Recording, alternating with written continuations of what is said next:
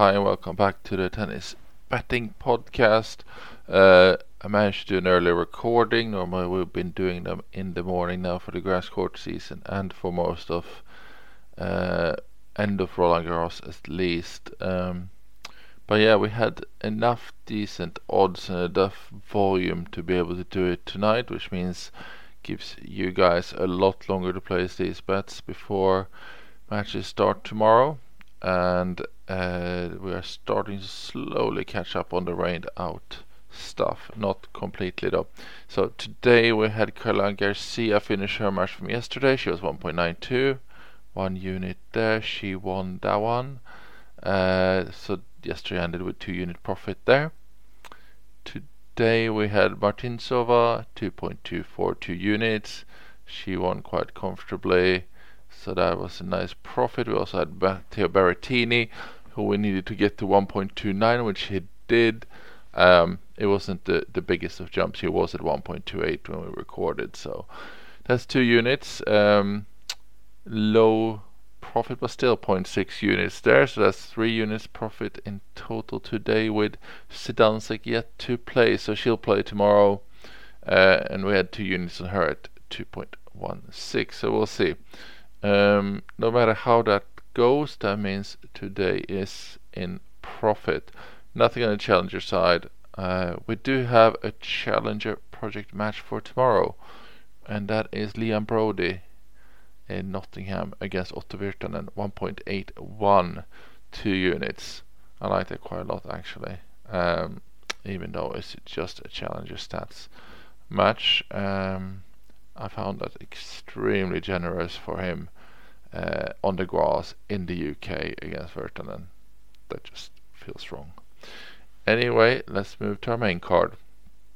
We got 3 matches, and we finally actually have a couple of men's matches.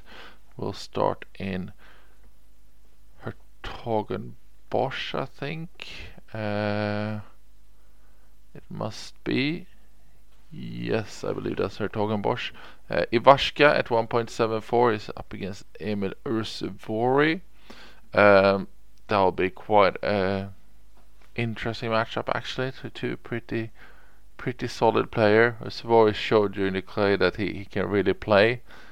Don't know enough about his grass game really to be completely frank here, but we are getting a small value on Ivashka. It's just 1 unit, and it's just about 1 unit. He's at 63% confidence. Yeah,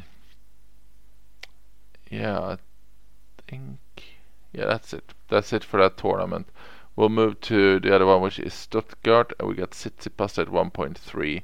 He is also 1 unit, just about the unit there as well.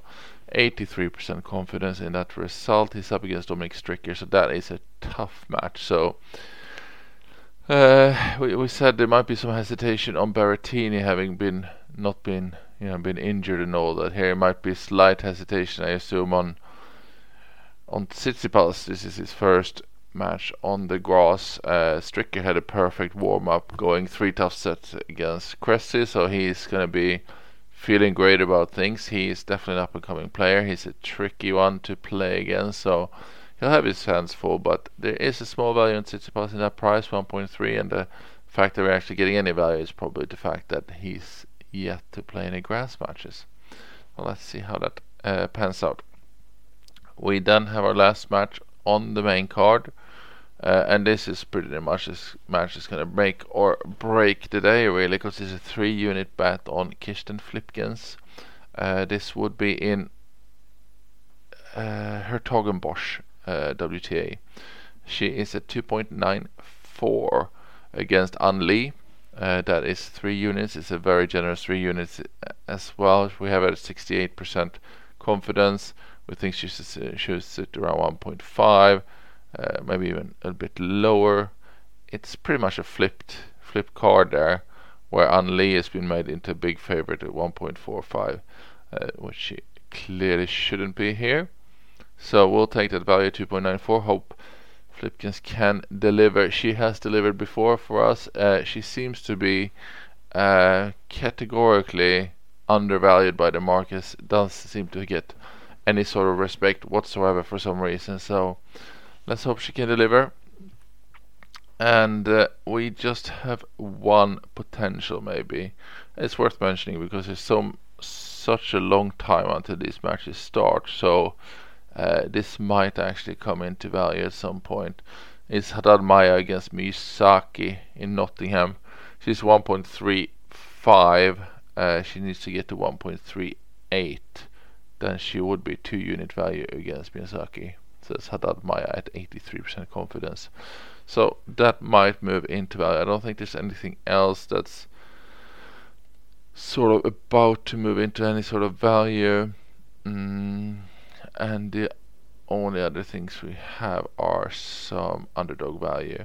We've got quite a good match potentially on the cards in Stuttgart with Kyrgios against Basilashvili. There'll be a lot of power tennis being hit there. Basilashvili at 4.4 is a massively good price, I think personally. I mean, his confidence level is not high enough here for us to back him officially, but that is a good price considering Kyrgios is just sort of not been playing any tennis whatsoever for months.